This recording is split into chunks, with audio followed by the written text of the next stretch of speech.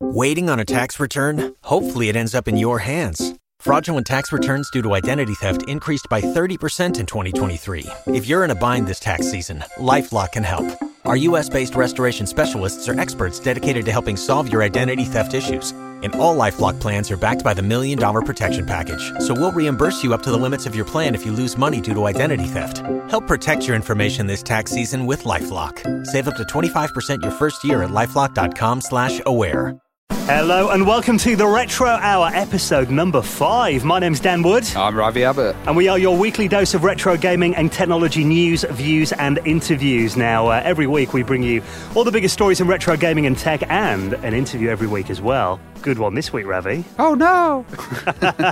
Yeah, what have you done? Well, we've got some Lemmings on the loose in the studio, and that's probably due to Tim Wright, who's our guest this week. Now, another one for the music heads this week, isn't it? Oh, yeah, and he also did the sound for Wipeout. Amazing. As far as like mid-90s games go, actually, I'd say that's, on the PS1, that's probably the best soundtrack of any PS1 game, Wipeout. Totally. Defined a generation. So, yeah, Tim's going to be on in around 35, 40 minutes from now. We'll have a chat to him all about making music on the Amiga, the PlayStation, and lots more as well. And also, by the way, we've got to say thank you to everyone that's downloaded the podcast so far. We got a little surprise the other day when we looked at the iTunes Technology podcast chart. Yeah, we were pushing near the verge, actually, and we beat This Week in Tech. Sorry, Leo. We were number 16 Yeah. in the iTunes Technology podcast chart, which... Astonishing. That was our second episode, I think, wasn't it? We didn't actually find out until after the event. But, Yeah. It seems a lot of people like John Hare. Yeah, so keep spreading the word. Yeah, definitely. Right then, on to this week's stories, and this is quite an interesting one. The BBC Micro is back. Yeah, this is mad. So Raspberry Pi were obviously doing the school kids, and they were That sounded wrong. they were sending out machines and computers for school kids to kind of innovate with and start coding with. Well, it looks like the BBC Micro is coming out, which is micro.bit. That's the difference, the .bit. This is basically then, it's a development platform aimed at education that's backed by the BBC. Yes, and this is harking back to the days of the old original BBC Micros that actually probably gave birth to the British games industry because everyone was sitting there coding on their computers at school and then took them home and, What's really interesting about this is as well, I mean, like, most of these small boards, it's got an ARM CPU. But obviously, the ARM company came out of Acorn, the company that were, behind the original BBC Micro. So it's kind of gone full circle, really. Yeah, this one's got lots of little features on it that are basically aimed to help kids learn. So they've got you say it, Dad, I can't say it. Accelerometer. That's the one, yeah.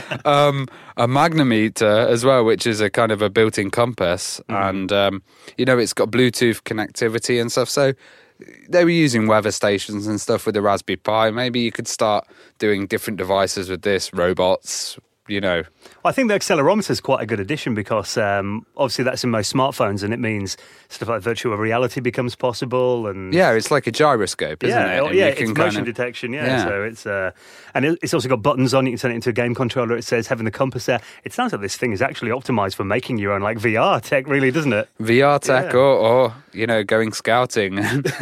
You're kind of getting it a bit more high tech. Kids will never have to leave the house again.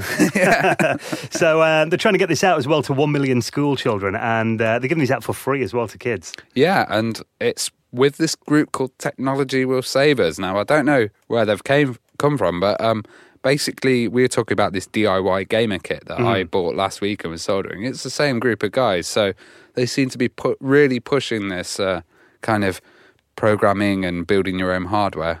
Well, we mentioned when we had Paul Drury on the other week, we were talking about the fact that, actually kids learning information technology at school was kind of off the curriculum for quite a while, but it is back on now. Yeah, literally my school lessons were CD-ROM. I was teaching the teacher some stuff and then he'd end up showing the class and I was like, wait a minute, I showed him that yesterday. Well, I think though for, probably after we left school, I think, the latter part of the 2000s, it was actually off the curriculum pretty much altogether. Really? It was kind of integrated with another part of school like humanities or something. Or communications or something. Yeah, but it was all over the news about 2 years ago that actually, information technology and computer studies are now back on the national curriculum for the first time since like 2001, 2002. Because I know there was a mass education program in India and, at the time politicians were saying, why are you educating everyone? And now the IT industry is absolutely giant in India and they do it a lot cheaper than other places as well. So it's it's interesting. We can see what the future of British gaming will be from these kids playing with the microbits. It's good to have, because the British computer scene was so big back in the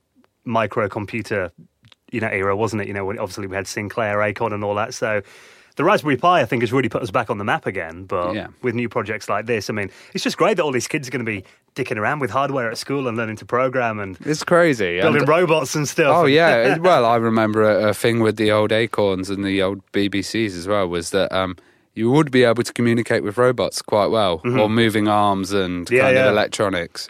We had do you remember a programming language called Logo? Logo, no. Yeah, we used that, I think, on an Acorn Archimedes, and they actually, it was kind of a kid-friendly programming language, even easier than BASIC, really. It was like a lot of keywords.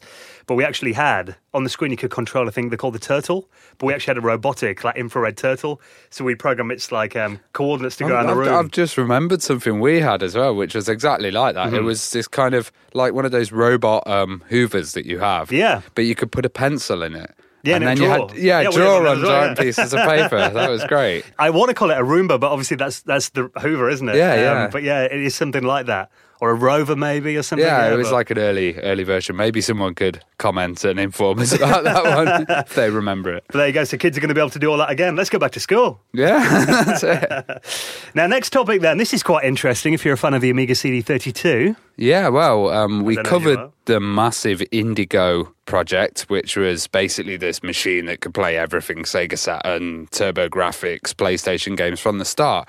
Well, the developers actually talked about it, because last time we mentioned it, we realised it was from A-Res Computers, which is an Amiga company. And he said, this is basically my idea for the next generation CD32. And he says it will run the CD games straight away from the beginning. And he says, I hope to extend the small niche we are living in. So he wants to bring more people into the CD32 world by making this multi-platform CD. So he says he's going to try and sell 500 CDs, which will allow him to invest in much more graphics, software and development time for the CD32. That's insane. So we did talk about this a couple of weeks ago. If you missed that episode, what it is basically, it's, we've been mentioning a lot of these systems that can emulate older machines, but on a hardware level, kind of. Yeah. And this one is for CD-ROM-based consoles. So you literally turn it on. It's based on a Raspberry Pi, isn't it, this machine? I think it is, yeah. So you've got a DVD-ROM drive in there, though, and it will play PS1 games and also Amiga CD32 titles. You put the disc in, it will just boot the games. But this guy's essentially saying then, if a PS1 fan buys that, they're going to be kind of funding Amiga CD32 development. Totally, which is amazing. But I love his model. He's obviously not in it for the profit. He says also his next game will be after Project Lilo, which is the project which he's calling this at the moment. And it will be a new project in the pipeline, which will be a new game inspired by Alien Breed for 68K and CD32 Amigas. Wow, okay. This is a good way to get some money back into development, though. I mean, obviously, a lot of games that are released on the Amiga are generally given away for free these days, aren't they? But if they can actually pay some developers to kind of do it on a commercial level like they used to, 20 years ago. It's mad. Yeah. It's kind of like, all these machines are running out, so he's inventing new ones to increase the surplus, Well, I get it'd be new games that would work on his platform as well, wouldn't it? So, yeah. So more games, more interest. Exactly. Speaking about the Amiga as well, now, have you heard of a project called the Plipbox? I've heard you mention it before, but it's totally gone over my head. I don't know what it is. Well, this is a Arduino-based device. Now, what it is, essentially, it allows you to connect classic Amigas via Ethernet to your local network, essentially. Now, this is actually a little adapter, plugs into the parallel port on a classic Amiga. Okay. And it's got an Ethernet adapter on the back of it, so you can... Yeah. So they've customised the Arduino so that it just does it direct through parallel. That's crazy. Yeah, and it means that it doesn't really require much software overhead either. So you can run it like a 1 megabyte Amiga and, go on IRC or bulletin boards and all that on your Amiga 500. And there's me thinking I need all this complex stuff to set up my network. Is it fast? Well, apparently it's obviously limited by the speed of the Amiga's parallel port, but it's quicker than, a serial modem, for example. Paul, I've done videos before on connecting stuff like the Amiga and the Commodore 64 to the internet, and a lot of people think, it's kind of cool to do it, but then the biggest question you always get is why bother? What can you do with it? Yeah, I saw your video on C64 online, and a lot of BBS stuff. Yeah. But it looked quite complex, that did. But this looks really easy. if you get it pre-made, I guess. Well, I think one of the good things about this is, for example, why would you want to get an Amiga online? I think, transferring software to the machine. Yeah. That's obviously, you can do that via Ethernet if you download on one of your main PCs, or, you want to transfer files from your network over to the Amiga. But also downloading software directly onto the Amiga itself as well. Like, I've got my Amiga 4000 online, and, it does basic stuff like IRC does really well. Yeah. Even stuff like email and basic web surfing. But I think what I mainly use it for is just downloading, like, WHD load games. Yeah, exactly. Stuff. When I come round and I say, oh, have you seen this title? You can just type it in. Mm-hmm. FTP it over, and it's simple. Yeah, exactly. Rather than having to do it on floppy disks and split them in to two files. Yeah, by that time you don't even want to see it. Exactly. So I think there definitely is reasons why you would want to have your old machines online and to show off. It's good, it just feels cool. Because I have my Morphos machine online, which is kind of a modern version of the Amiga operating system, but that's all kind of built in, high end, and it's good to get the classics online. iBrowse, the older web browser. Which, it's not the most capable browser in the world anymore. It doesn't support CSS or anything like that. But for simple sites, it actually works quite well. I mean, my Amiga 4000's got an 040, soon to be an 060, hopefully, thanks to this little adapter that we've just bought recently. Yep. But yeah, there definitely are reasons why you would want to connect these old machines online, whether it just be for kind of geeky novelty value. Well, even just to connect up to Mod Archive, if you've ever been on that, it's the biggest FTP with modules on the world, so you can just download any tunes. If you like Amiga music, get them all straight away. Now, BBC Radio 1 are doing a video game show. Yeah, I think these are going to be our main rivals now then. They're doing the Radio 1 gaming show, really originally titled. I remember they used to do stuff like Monday Night or Sunday Surgery, which was kind of a medical show, and they had all these strange little ones, but I never think they've delved into the world of gaming. I've never heard one on there, no. And it's quite interesting because last week we had Mr. Biffo from, we're talking about, Digitizer on Teletext, weren't we? And we kind of did say last week, coincidentally, that there is no kind of mainstream platform for video games anymore then. Then this pops up, But I usually associate BBC Radio 4 for doing more documentary, factual kind of based stuff. But this is interesting. And let's see what it will be like. It might be a kind of talking about YouTubers and Twitchers and all the latest stuff, or it might be a more academic look at gaming. I think the BBC especially, I mean, now they're moving BBC 3, the TV channel, onto online-only platform, aren't they? I forgot about that as well, I think they are kind of coming a bit more interested in online platforms as well, and obviously gaming is a massive part of that, isn't it? Yeah. And even on Radio 1, they've got a couple of... Dan and Phil from YouTube, they do like a Sunday evening show on there. Oh, I didn't Well, they did, I'm not sure if they still do, but I think they simulcast that on YouTube. I have to be honest, I haven't listened to Radio 1 since the days of Chris Moores. But you might now if they've got this video game. Oh, yeah, once a month they'll get my listening. So Friday the 11th of March it's going to be on, apparently. There's no time on this article we're reading here, but we'll keep you posted. Could be quite an interesting listen. Yeah. Moving on. Have you ever thrown out something then regretted it? I've got a story for you. This is our first Amiga was an Amiga 2000, and my dad chucked it out, said his line was, let's get rid of this old crap. We had four 4000s at the time, so we put it outside, and then I kind of tried to salvage it, but it had been outside for 3 days in the rain. The elements had got to it. Oh, that poor thing. And then I told someone recently at an Amiga show with my dad standing next to me, and they just got the shock of their life. They were like, what are you doing? Get him! I guilt tripped him a bit. When was this then? Oh, God, that must have been 92 or 93. Yeah, see, then, though, I mean, the Amiga 4000 was probably quite new then, and it was... we were dripping in 4000s, just trying to get rid of all the CRTs as well. You don't realise the value of them, though, at the time, and then, I mean, the Amiga... I've never had an Amiga 2000, and it is kind of the ugly machine of the range, isn't it? Well, tragically, this was the one that they used for Central Television, which was based in the local region, and they'd used it to do the weather on. So they had a Genlock in there, and we used to do the weather in our living room. Recreate it. No one plans ahead, though, do they? You don't think this is going to be, I wish I had this in 20 years from now. Yeah, I know. I mean, I did go through an era when I was kind of in my early 20s where I kind of got out of computers, really, and I got into, like, DJing, and I was at university and all that, and didn't really care all that much. You turned cool, Dan. Briefly for about 3 years, yeah. Then got back to my nerdy roots again. Yeah. But I actually had a Commodore Plus 4, which was my first computer, and that was compatible with the Commodore 16. That was kind of a cut-down model of it. Yeah. But I'd bought a game off eBay, and because no one wanted Commodore stuff like 10 years ago, the guy actually gave me a free Commodore 16 with it. For like £5, I got this game and a Commodore 16, and it was boxed and everything, and it was like pristine condition. It didn't have a power supply, though, so I never actually got to test it out, but the guy said, I'm sure it works.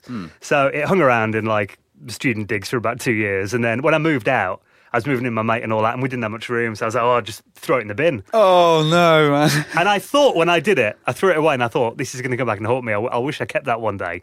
And sure enough, I kicked myself now for like 10 years thinking, I wish I kept that machine.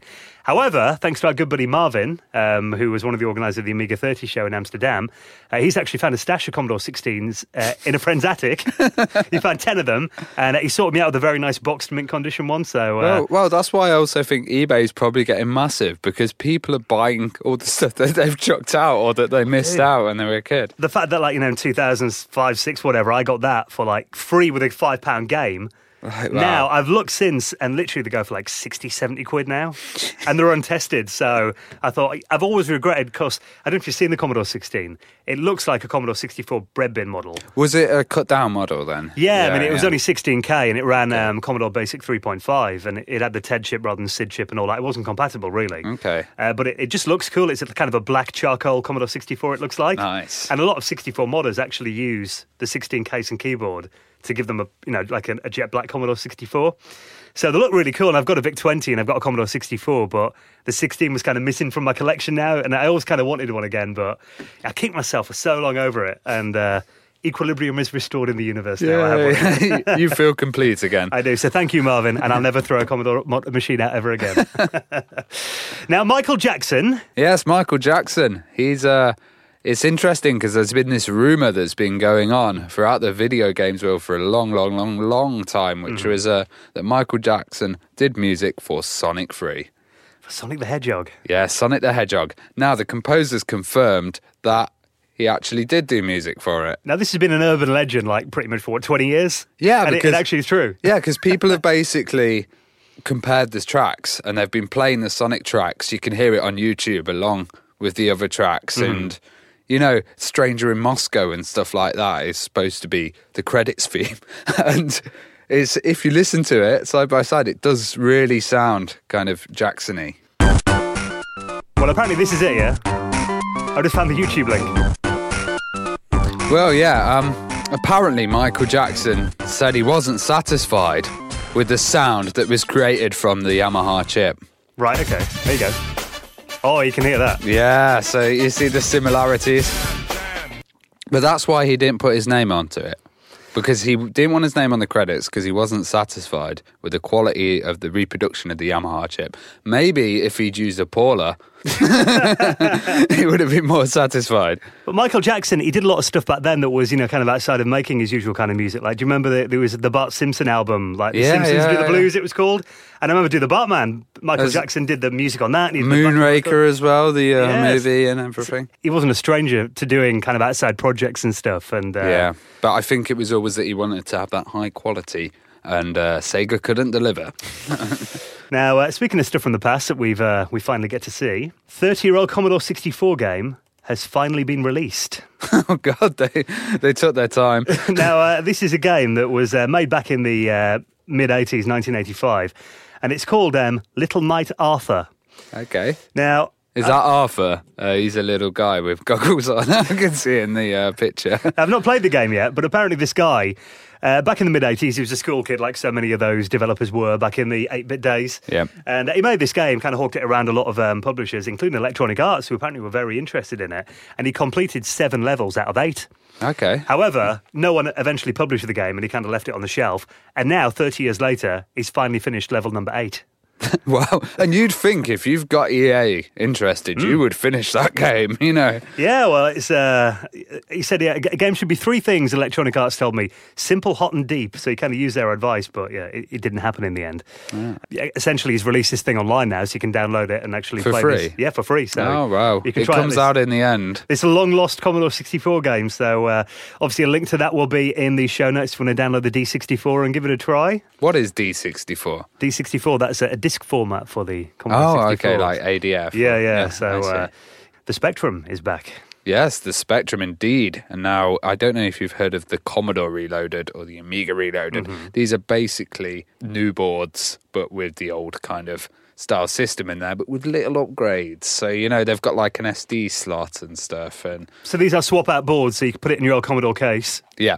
put the new board in there, and it's compatible with all Yeah, the and hardware. that's going to last, you know, a hell of a lot more years than your old one that's going to design in it. And this one's designed to fit in the 1648K or the 48K plus cases as well. So this is a Spectrum reboot, essentially, then? Yep, with RGB video out and kind of nice integrated joystick interfaces and stuff. Oh, you haven't got to use a Kenston joystick and all that anymore? Integrated Kenston joystick interface. Oh, it's There you go. compatible, so you can use your original joysticks on it. Yeah. That's quite interesting. Stereo output as well.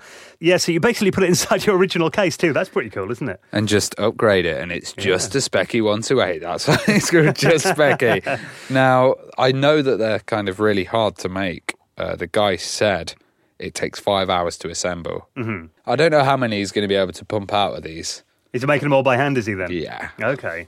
He's a cool because we did mention, you know, obviously in the last few episodes, there have been several kind of reboots of the Specky recently.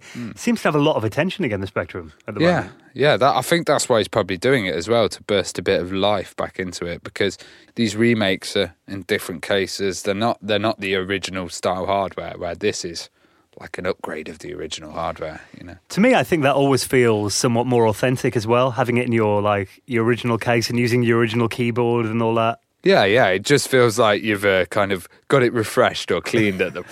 It's cool though, because I mean, obviously these machines they're not getting any younger now, are they? No. You know, Specky, you're talking 30 years old, aren't you? So it's having a machine that's likely, I mean, technology's come a long way since Definitely, the 80s. and I guess you don't have to, you know, install the SD card yourself or do any soldering or anything. It's just bang it in. Go. You haven't got to dick around with your old cassette player and all that anymore. No, not at all. Well, your MP3 player you could probably hook up now, couldn't you? Now, you got some NES controller news. Yeah, it's a nice looking NES controller, retro Bluetooth game controller. So I guess you can stick it on your iOS, Android, or your PC. That's pretty cool, isn't it? So I'm looking at this now. It sells for £26. It doesn't look exactly like an NES controller. The button layout's the same, but it's a lot more rounded. It's a bit more like a SNES controller, isn't it, really? In terms of looks. I think it's probably because they don't have the rights. It's called the NES 30 Pro, but you know it's not your NES controller. It's there's no Nintendo branding on there at all. Yeah, to be fair, if you can name any technology company in the world who are so absolutely protective about their brand and their trademarks, it's Nintendo. You can't even do YouTube videos about Nintendo games. Yeah. They pull them down. I'm surprised that this has got that far, actually, Yeah. by the look of it, because it does look really snazzy. Well, yeah. I mean, yeah, it looks like a Super Nintendo shape, but the buttons on it are the original NES layout, aren't they? Yeah. So, yeah, it's Bluetooth, so you can connect it up to your PC or Raspberry Pi if you've got a Bluetooth interface. So, but I think that it's a nicer way to play games if you are going to do emulation, though. Definitely. Especially when you're playing console games using a keyboard or a touchscreen. Definitely. And as we always say about the train, even though we don't use the train that much, it would be a great thing just to whip out your NES controller and just have a tablet there or something. Play Mario 3 on the train.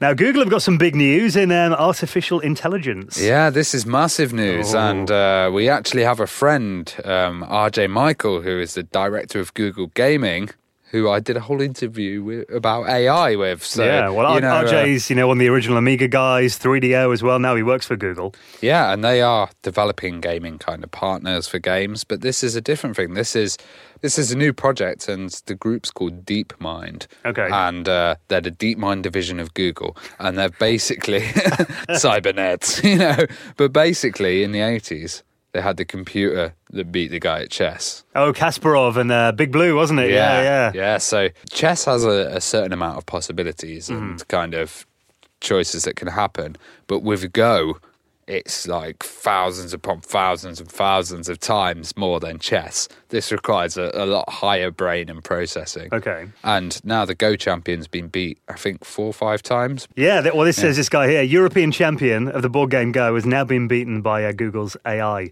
So this is a landmark, isn't it? This is definitely, AI. This is like, Big Blue and Kasparov Mark II, but...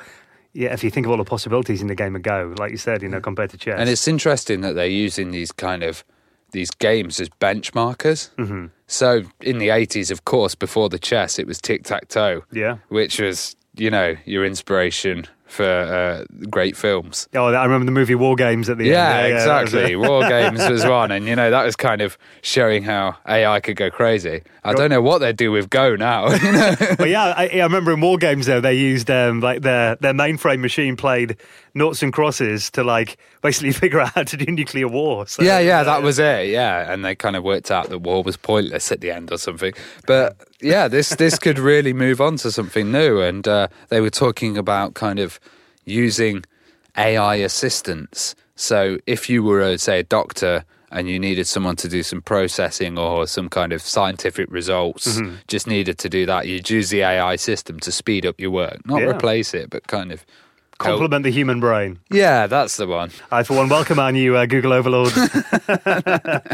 Now, we actually live in the East Midlands in Nottingham, and this is some news that I think will interest everyone, though. Yeah. So Nottingham, we've got a little scene going on here. We've had Free Radical Designs, which was David Dope before, and kind of GoldenEye, and they had lots of old games, and Homefront's being currently developed. Homefront 2 by... I think it's Bullet Point Studios. And we've got the National Video Games Museum here as well. National Video Games Arcade, yeah. We've got quite a few games in development in Nottingham. And now, a new developer, Crackdown Studios, has come to join the Nottingham group. So we're actually getting a mini silicon, a silicon dot. That's the one.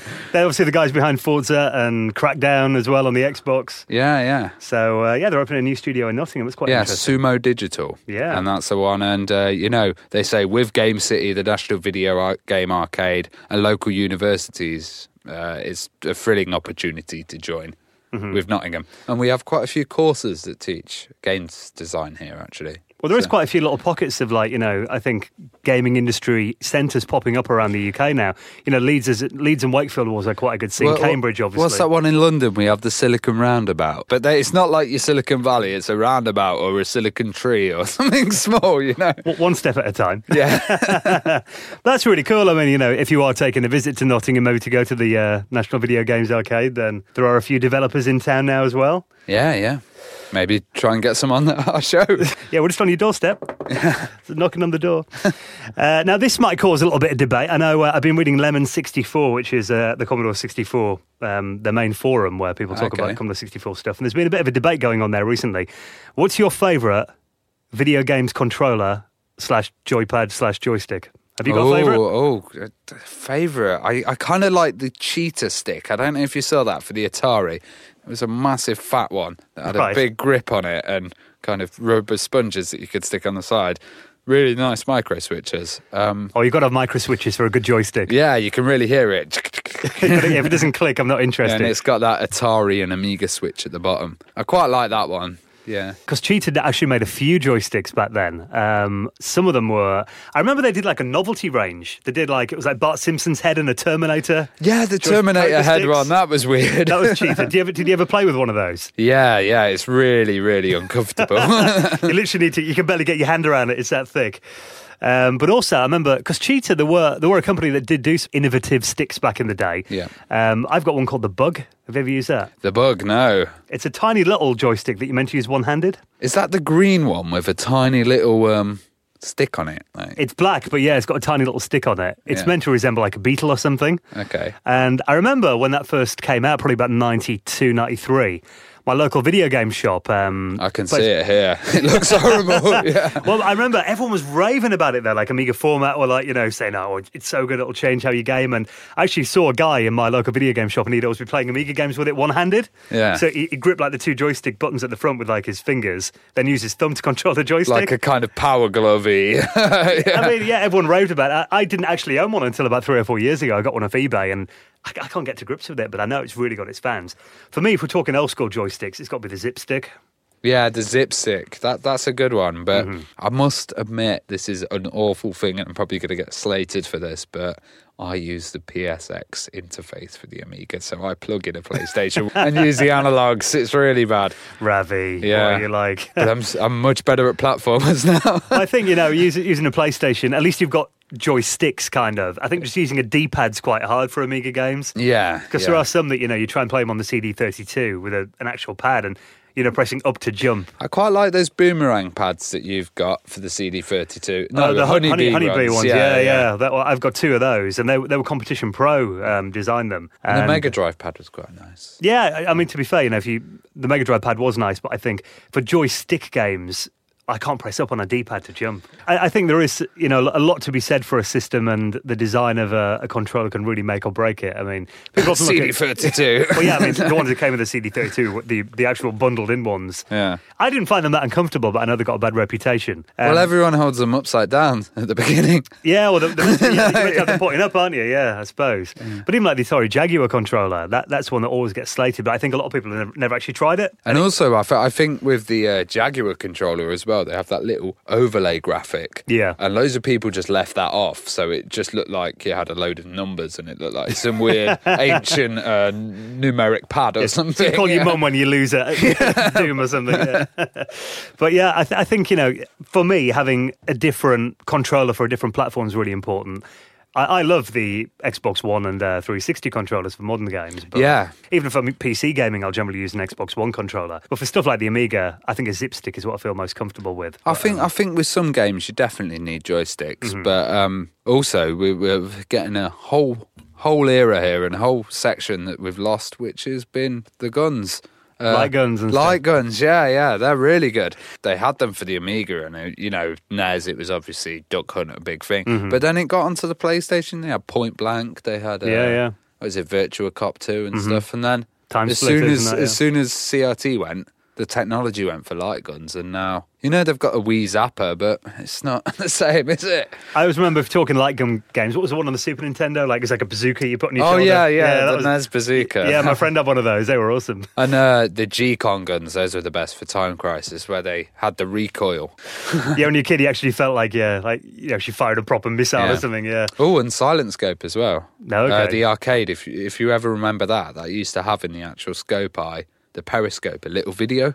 All right, okay. Now I don't think I've played that so before. you'd look in the periscope and it would be like you were actually zoomed in and could snipe at people through that. See, the arcades, though, they often had a lot of really exciting kind of way. Except they had to keep it, interesting all the time, didn't they? Yeah. Do you ever remember a thing that Sega made? I think it was called the R360. No. So this was kind of like a dome that you sat inside, and there's a flight sim game in there. And you pull back, and it was like a ride. And you went around, it was kind of like a drum, like a washing machine. You were basically inside a washing machine. Nice. And it spun you around, and it was awesome. But I remember even in 92, 93 when that came out, you're talking like £3 to go on it at the seaside. I may have seen something like that at Sega World, but also they had these big kind of things that you just strap into and a guy would spin it. So, we've kind of moved away from joypads and controllers, but I think, I think the point is it depends what system you're using. I think there's a right controller that, everyone's going to be comfortable with their own choice. And it depends on the game as well. Yeah. Whatever you're comfortable with. Basically. But the debate is raging on Lemon 64 at the moment. I think it's about 15 pages in now, I think. Oh, God, yeah. Maybe it will totally change by next week. It's Competition Pro versus the Zip Stick boys mainly, Oh, yeah, the hardcores. See, the Competition Pro, do you remember they did a reboot of it, didn't they? Like a USB version about 4 or 5 years ago? Yeah, and they had a few gold editions and stuff like that. I bought a few of those, and they were micro-switched. But then I've got, since then, because I quite like the feel of those, I actually bought a few of the original ones off eBay, but there's so many different variants of them. Some of them are like leaf switched, some of them are micro switched. I never had any competition pros. Yeah, I never did when I was a kid. Or zip sticks. I just had cheap ones, or those Atari, those old plastic Atari ones. It was just literally a stick. Well, the 2600 ones? 2600, okay. yeah. I'd have them on Amiga games. They would work with anything, though, wouldn't they? Yeah. So, yeah, there was many wild and various sticks that came out back in the day, wasn't there? Yeah. Right, well, that's episode 5 wrapped up from us, and now we're going to hand you over to one for the music fans this week. The absolute legend, Tim Wright. Tim Wright for the next 25 minutes on the Retro Hour. Thank you for listening, guys. You can download the podcast every Friday from the website, theretrohour.com, on SoundCloud, iTunes, YouTube. We're all over the place, aren't we? Yeah, we're viral. And get us back in that iTunes chart again next week. Tell your friends. We'll catch you next week. Catch you next week.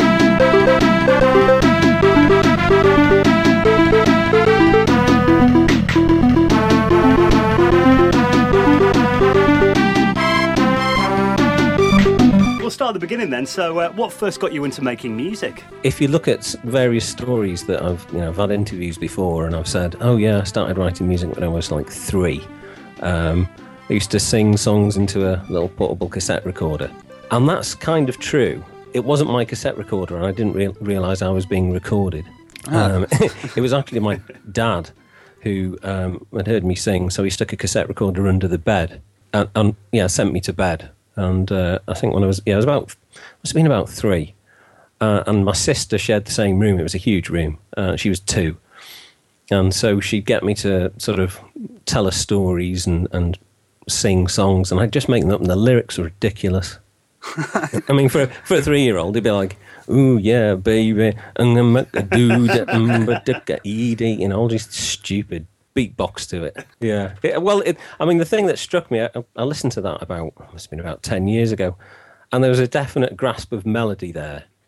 And I thought, it doesn't sound familiar either. So I was clearly making up melodies. I think that's just, a kid being a kid. But in terms of wanting to write music, probably mucking about with my grandmother's piano. She had like a classic upright piano, as every Welsh house, obviously did. Any God-fearing Welsh house, that went to chapel, they'd have a piano in the front room, because that's what a lot of people don't realise. I'm actually Welsh. To the age of 9 or 10, I was taught in Welsh. Right, okay. As first language. Yeah, because they teach that at schools now, don't they? It's English and Welsh. It is compulsory. Yeah. It wasn't for. When did that come in? That's not been in too long. No, it's quite recently. I think it was in the last 5-10 years. Yeah, definitely. Bashing around on that piano, and everybody going, "Oh, for God's sake, stop it!" Because it was literally just sort of bashing around. And then my dad said, "Look, you can have a piano if you like." And I'm like, "What? Yeah, you can have a piano at home, but you've got to have piano lessons."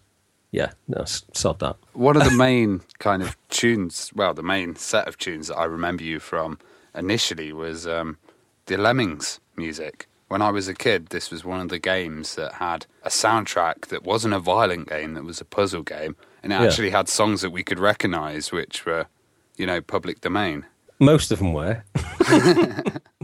Actually, it's funny you should say that. I found out something recently about that. I was looking at a write-up on the Lemmings game, and I don't know whether it was a recent write-up, but it was the first time I'd seen it.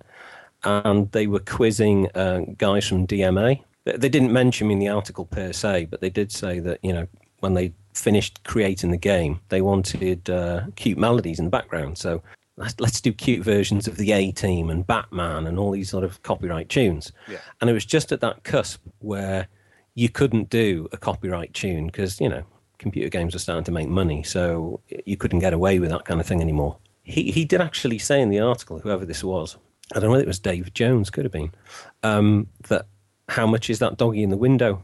That was copyright, and apparently Psygnosis did get sued for that one. No way. Because that was one of the most memorable tunes as well, wasn't it, from the Lemmings? Exactly, yeah. It was like a classic sort of, almost like Art of Noise version of how much is that doggy in the window with. I think it did have car horns and stuff. But that was the irony was I was brought in to replace all of these copyright tunes at the last moment because, they wanted to get the game out. So I thought, right, what can we do? I'll get stuff like Green Sleeves and, really sort of classic, memorable tunes that have got to be out of copyright. I kind of also, I'd start off with a classic tune and then I'd meander into my own melody or something like that. And one of them was "Oh Little Town of Bethlehem," which I thought would be perfectly safe. It was about 3 or 4 years after the Amiga version had been out, and all the other versions, like Amstrad, Commodore 64. So they'd racked up quite a few sales. And the estate of the guy that wrote that tune kind of got in touch and said, "Yeah, I'd like some money, please." Wow. There's one thing that was released recently, which was the pre-release Lemmings discs, and the music was totally different. So they're calling it the Lost Lemmings soundtrack. So I guess maybe that was before you might have been bought in, or there was. Yeah, well, one of the things they quoted was the A-Team. So if there was like a version of that in there. I think there might be, yeah. So. Or Batman, the classic.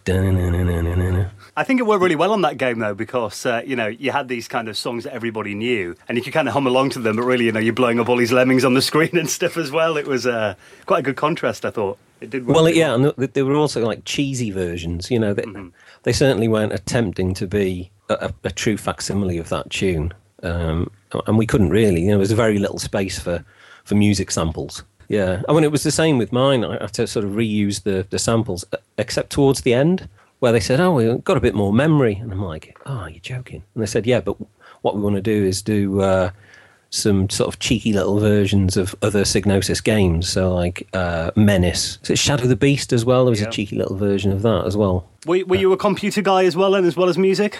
Yeah, well, I mean, I'm knocking on the door of 49 this year. So, when I was in school, there weren't any computers, certainly in junior school. And it was only when I got to secondary school, it was like, oh, we get to play with computers. This is going to be amazing. The BBC Micros, was it? Well, we had BBC Micros. Well, prior to the Micros, we had the Acorn Atoms. Right, okay. Uh-huh. Yeah, so that I think we had about 5 or 6 of those.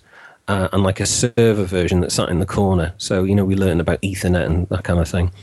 But prior to that, oh my God, we had a programming language called Cecil. You'd basically write out, it was kind of like BASIC, but not as, as involved. You'd write out your program on a piece of paper, and that would get literally posted off in the Royal Mail to Kelsterton College, where a lady would sit and would type your program in. It would go onto punched card. I'm not joking. And the punch card would get fed into this mainframe, and then it would use a line printer to print the results, and then they'd mail those back to you. So you'd have your computer lesson on a Monday, and by the following Monday it should have been punched in, and you get your print back. And, quite often when you first started, it would just say error. It took a week to find out it didn't work. You'd be like, shit, a whole week. Find out where the link in the chain has gone wrong. Oh, yeah. And, and then you'd see the error and you'd go, oh, no. And then we actually went to see this whole outfit at Kelsterton College. And so we met with the lady who punched the cards and everything. And he said, as a special treat, we're actually going to run your programs while you're here. And I was like, oh, this is just, it blew my mind. And there was one girl in our class, and she'd written her program. And she didn't know, but she put an endless loop in. And I don't know if you've ever seen a line printer printing out. Yeah. It's just like feet per second, do you know what I mean? Through the... And her program ran, and it just went and just slung this paper across the room. It was just going hell for leather. And then eventually there was a cutout after so many feet or so many forests of ran out of paper, chewed up, and picked up the paper and it just said 0 all the way down until we got to the very end and it said 1. So she wasn't flavour of the month really. Did you get a computer at home shortly after then? Yeah, kind of around the time the BBC Micros came in. I just pestered my dad. We had an Atari VCS at home, 2600, and I said, "Look, I want the basic programming cartridge for the console." Having never seen it, but just excited that it could do something.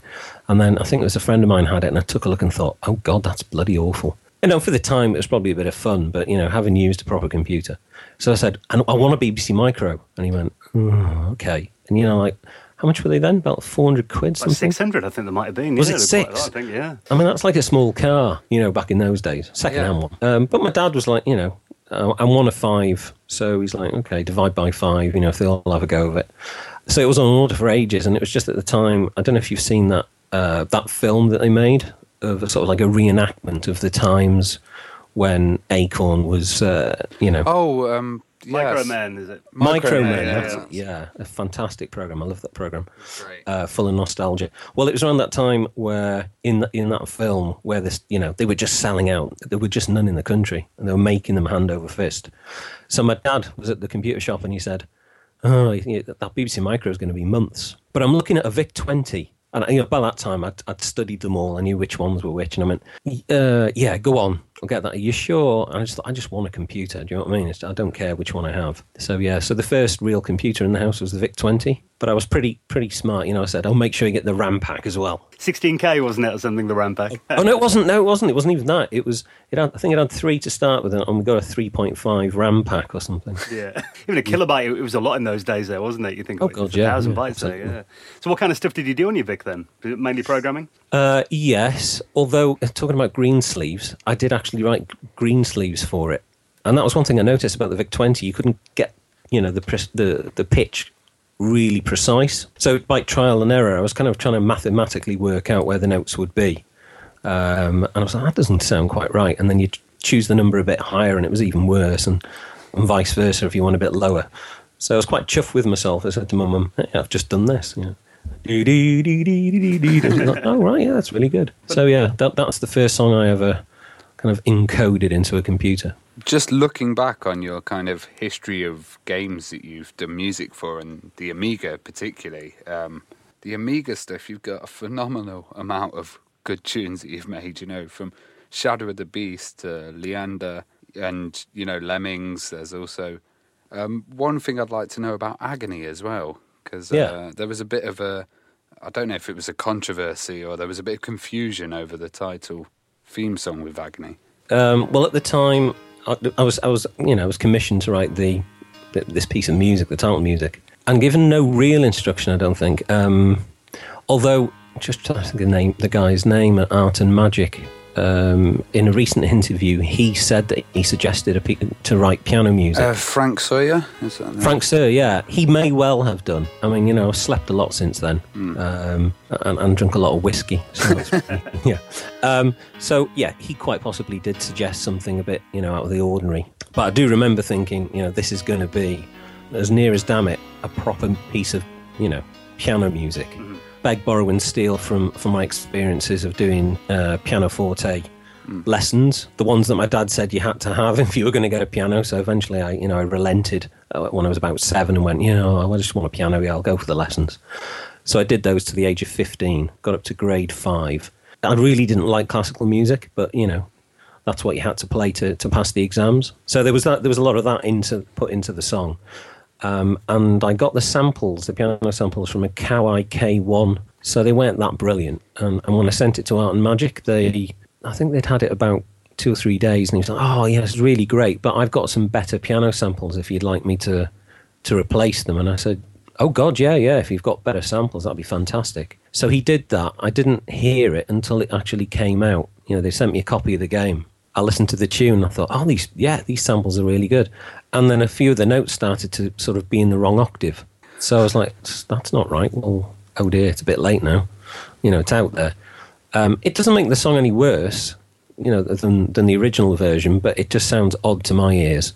And I think the reason that it does skip down an octave rather than being in the one it should be is because the Amiga can only play samples back at a certain speed, and he wanted to play the samples back a bit faster so that they sounded better quality. So when he tried, if you tried to hit that higher note, the Amiga literally couldn't do it, so you had to go down an octave. I think that's the reason why. I think that's a continual kind of theme throughout your Amiga music, that, you use samples of real instruments.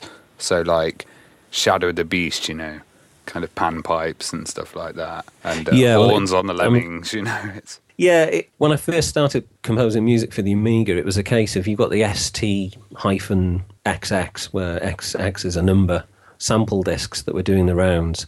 I believe there was only ST01 originally. The soundtracker discs were there, weren't they? Soundtracker, yeah. And then, the official ST01, which was samples from analog synthesizers, Yamaha DX100, and sorts of other typical places you might sample some decent sounds. And then there was STO2, 3, 4, 5, and if you go on the internet now, there's loads. But it wasn't long before I thought, no, I've got to get a decent sampler. So I spent a few quid on an average one, but there was a lot of background noise. And then I thought, no, screw this, I'm going to get a really good one. I think it was by a company based in Australia. It was a big silver box. Okay. Was it Audiogenic or something? I can't remember the name of it. Audio Master. That was it. It was Audio Master. And that was a really good quality sampler. So then it was just a thing of, well, I've got this great sampler. Where am I going to get samples from? Yeah, there was a friend of mine at the time, and we used to write music together anyway.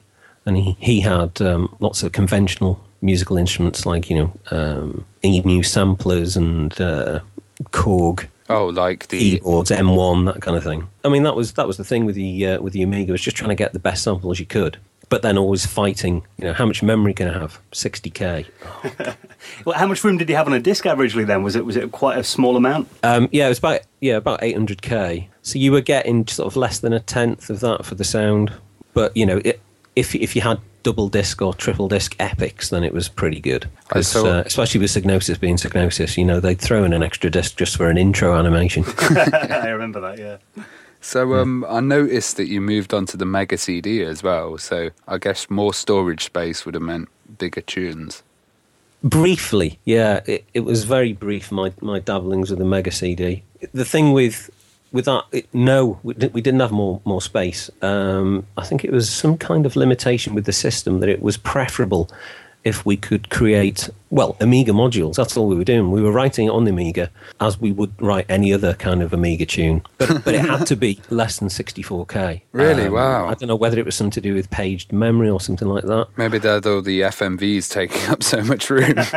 Well, you've hit the nail on the head. Certainly the CD was being used for FMV playback, so you'd have this rendered graphic that the artist had created using a Silicon Graphics machine, and that would take up all of the CD data throughput, playing that back. So if it wasn't doing that, it was, generally spooling data in some way or other from the CD.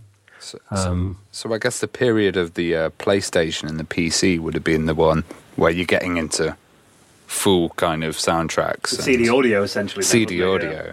Oh yeah, absolutely. As soon as it got to PlayStation, although we did do some tracker music for some PlayStation games. What, really early releases?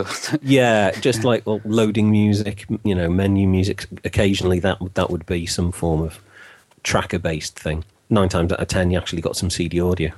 Well, I'd say the biggest kind of title that you did, and the one that, for me, had a really massively strong cultural impact in gaming, was Wipeout. We were saying on the last podcast it was the first time we went into clubs and cool people were playing, like, PlayStations, and they were playing, game really changed it into a rave era. It grew up, didn't it? It did. But I also think it was demo connected as well, because of the tunnels. It had that very kind of demo-y look. It was just a weird combination of everything coming together at the same time, I think. The developers at Psygnosis were growing up. They were in the clubs. They were enjoying all the sort of things you can do in a club. I'll leave it at that. So there was that whole kind of that club culture, getting off your head, and sort of you wanted to, in some way, continue that, when you came home, or do something beforehand that kind of put you in the mood. But I mean, I was completely oblivious to all of that, if I'm 100% honest, because I think my first game for PlayStation was Crazy Ivan, doing the music and sound effects for that game. And that was what had happened through all the Amiga kind of stuff. That was just me doing my thing. There was no definitive style instruction. You will do it in this way. That did start around about the Shadow of the Beast era, because Martin Edmondson at Reflections had a very strong idea of what he wanted, and it had also already been kicked off by David Whittaker. Yeah. So, don't call him Dave. So yeah, but as we went into PlayStation, there was a definite requirement for a genre of music to fit each title, and the onus was on you to either create that music or they'd go somewhere else. And if you're in-house, that's a really high-pressure position to be in. So for Crazy Ivan, I think we should have some kind of like robotic, industrial kind of, feel to the music, and I'm like, yeah, no problem. And I go away and thinking, Jesus Christ. That's my remit, yeah. I've got to work with that. Some kind of industrial dirge. And it's always going to have a flavour of Tim Wright, or, but that's what I did. I sort of went away and thought, right, let's listen to some industrial, listen to Nine Inch Nails and a few of the sort of, people who are doing that similar kind of thing. Even bit of dark wave or something. well, all sorts, and really stretching out. Even Depeche Mode, some of their stuff was a bit industrially. Yeah. So then I sat down and I set up a shortwave radio, and I just recorded hours of crap coming off the shortwave radio. And I also recorded bits from films, like Blade Runner and all that kind of thing, and just threw them all into the Akai sampler, and just triggered bits. And if you listen to the music, there's a lot of shortwave radio stuff in there. That was Crazy Ivan. And then when it comes to Wipeout, they've already got a few tracks in there that they're playing. Sort of what tracks they had there. I don't think they had Firestarter at that point. Yeah, but it was, it was of that ilk, Left Field and all that sort of stuff. Was that one of the first games to include other soundtracks from other artists, I guess? Licensed tracks? Yeah. Well, Lemmings was obviously one that you'd done with licensed tracks. Well, yeah. Licensed without permission, retrospectively. I mean, in general, in the industry, it was fairly new-ish. I know that Jean-Michel Jarre, in an Amiga game, he'd had some of his music licensed. And Rick Wakeman, he did some music for Microcosm. Yeah, there was John Fox for Bitmap Brothers Speedball as well, I remember. Yeah, exactly. So it wasn't a, wow, this is a new thing, but it certainly was new in terms of, bands that were cool, in culture, deigning to actually get involved with the geek of video games. So it was they were in at the ground floor of it becoming, cool. And did you notice that change at the time that gaming? I mean, for me, before the PlayStation, it was kind of like gaming was seen like it was for kids, and then the PlayStation came out. It was, people in the late teens and early 20s, really, wasn't it? Was that something you spotted at the time? I was horrified. I mean, I saw some of the adverts, for Wipeout. And it was just a bit scary, really. Some of the like iconography and the graphics and stuff. Yeah, I mean, you're used to the classic. How do we advertise a game? We show some of the screens.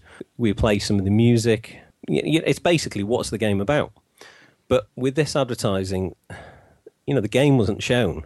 You've just got two teenagers with nosebleeds. Crazy, mind you. The advertising for PlayStation, that was kind of, at the same time, was going a bit weird. You mean like the fifth place and all that sort of thing? Yeah.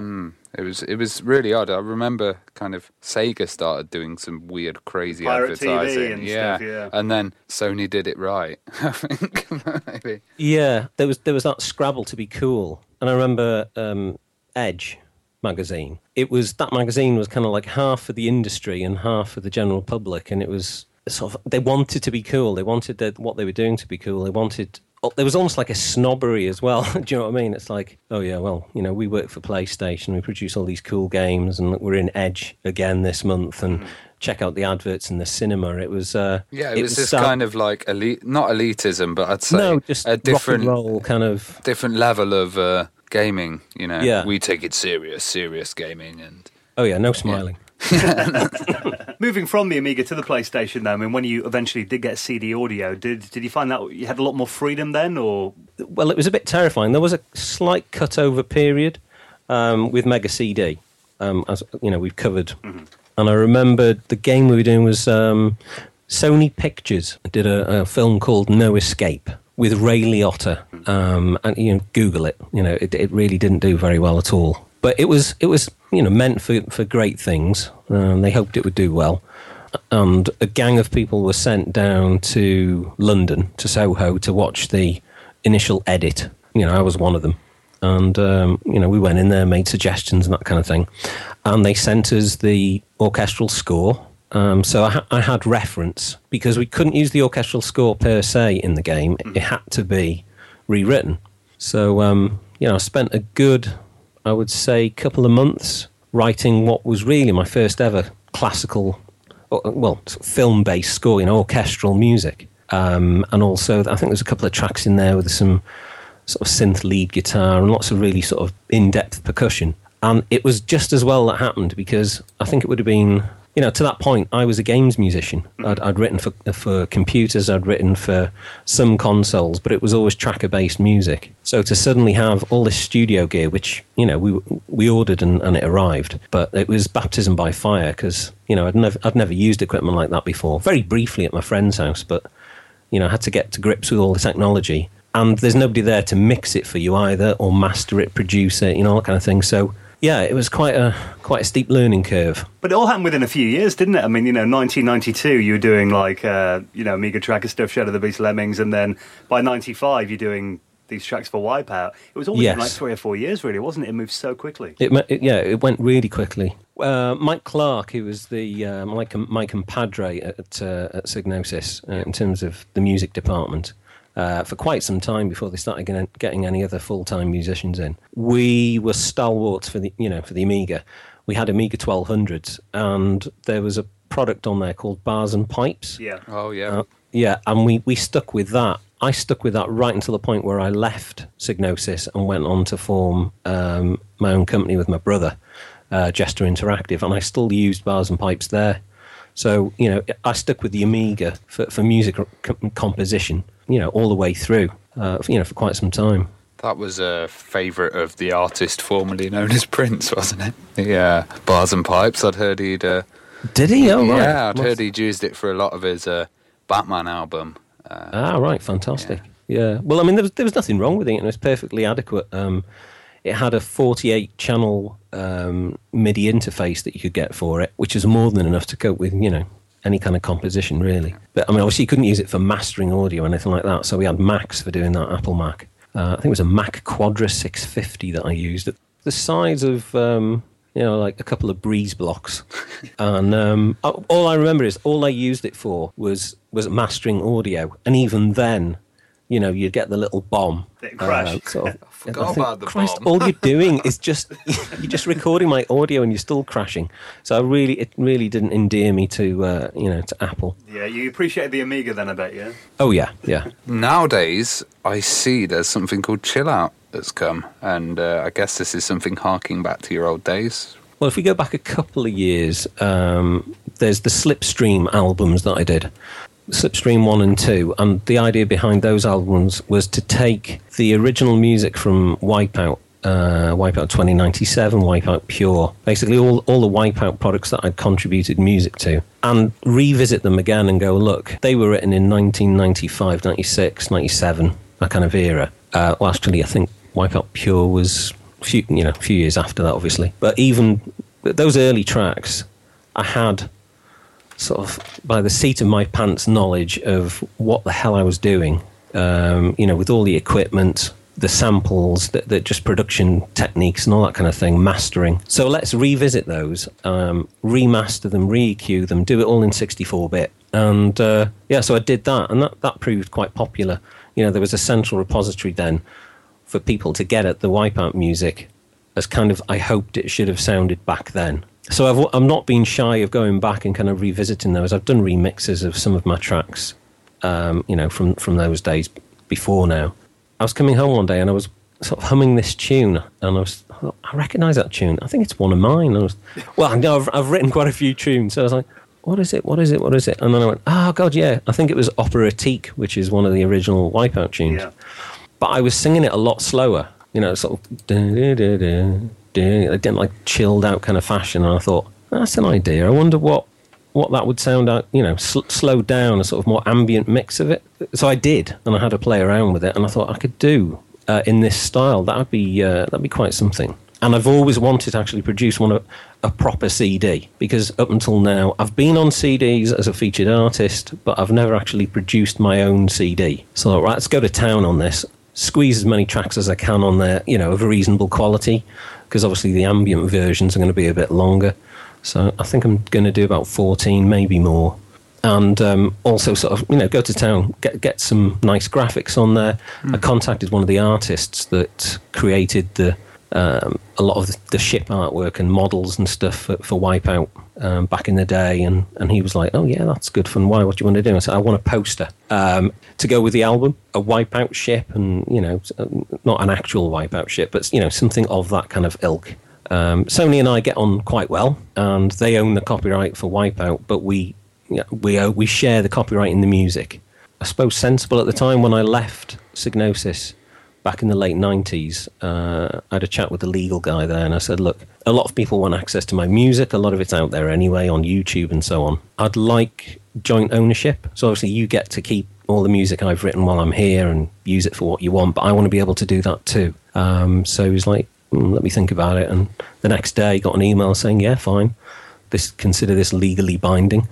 Yeah, so that's how I've managed to do all this sort of remixing of my past works, and this is the latest iteration. It's just at first I wasn't sure whether it would work, but I've written sort of about 6 or 7 of the tracks now, and I'm happy with them. I've put a few snippets out there on SoundCloud and YouTube, and they've got a good response. So. Well, I was wondering when it's actually out as well, because I can see you can pre-order it. Yeah, the pre-order, originally the pre-order was ending sort of late December last year. People could get it for themselves for Christmas or for, friends and whatnot. But I got some emails from people saying, look, I've got no more money. I've spent it for Christmas, but I'll get some granny money in the new year, or when I get my paycheck at the end of Jan, I'd love to order this. That first one. So yeah, well, so I just basically said, yeah, no worries. So we extended the pre-order to it's coming up now, isn't it? 31st of Jan. So people can get on board until then, and then the music should be finished late Feb, as should the artwork, the poster, and everything. Then we go into manufacture, and then we should get everything shipped out by the end of March. Amazing. Well, listen, Tim, thank you so much for joining us. It's been fascinating talking to you. No, great. The pleasure's all mine. It's always nice to talk about the past and also the future.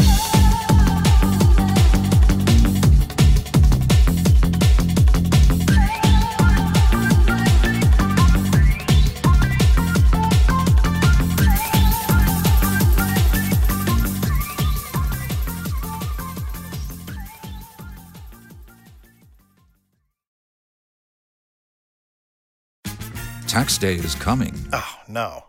But if you sign up for Robinhood Gold's IRA with a 3% match, you can get up to $195 for the 2023 tax year. Oh, yeah. Sign up at Robinhood.com/boost by tax day to get the biggest contribution match on the market. Subscription fees apply. Investing involves risk. 3% match requires gold for 1 year from first match. Must keep IRA for 5 years. Robinhood Financial, LLC, member SIPC. With LinkedIn Jobs, we tap into a network of more than 1 billion professionals to help you find quality professionals quickly and easily for any role you need. Marketing wizards? Found them. Software engineers? Found. That project manager I could never seem to hire? And found. LinkedIn Jobs quickly matches your roles with candidates with the right skills and experience. In fact, 86% of small businesses get a qualified candidate within 24 hours. Post your first job for free and get started at linkedin.com/spoken. That's linkedin.com/spoken. Terms and conditions apply.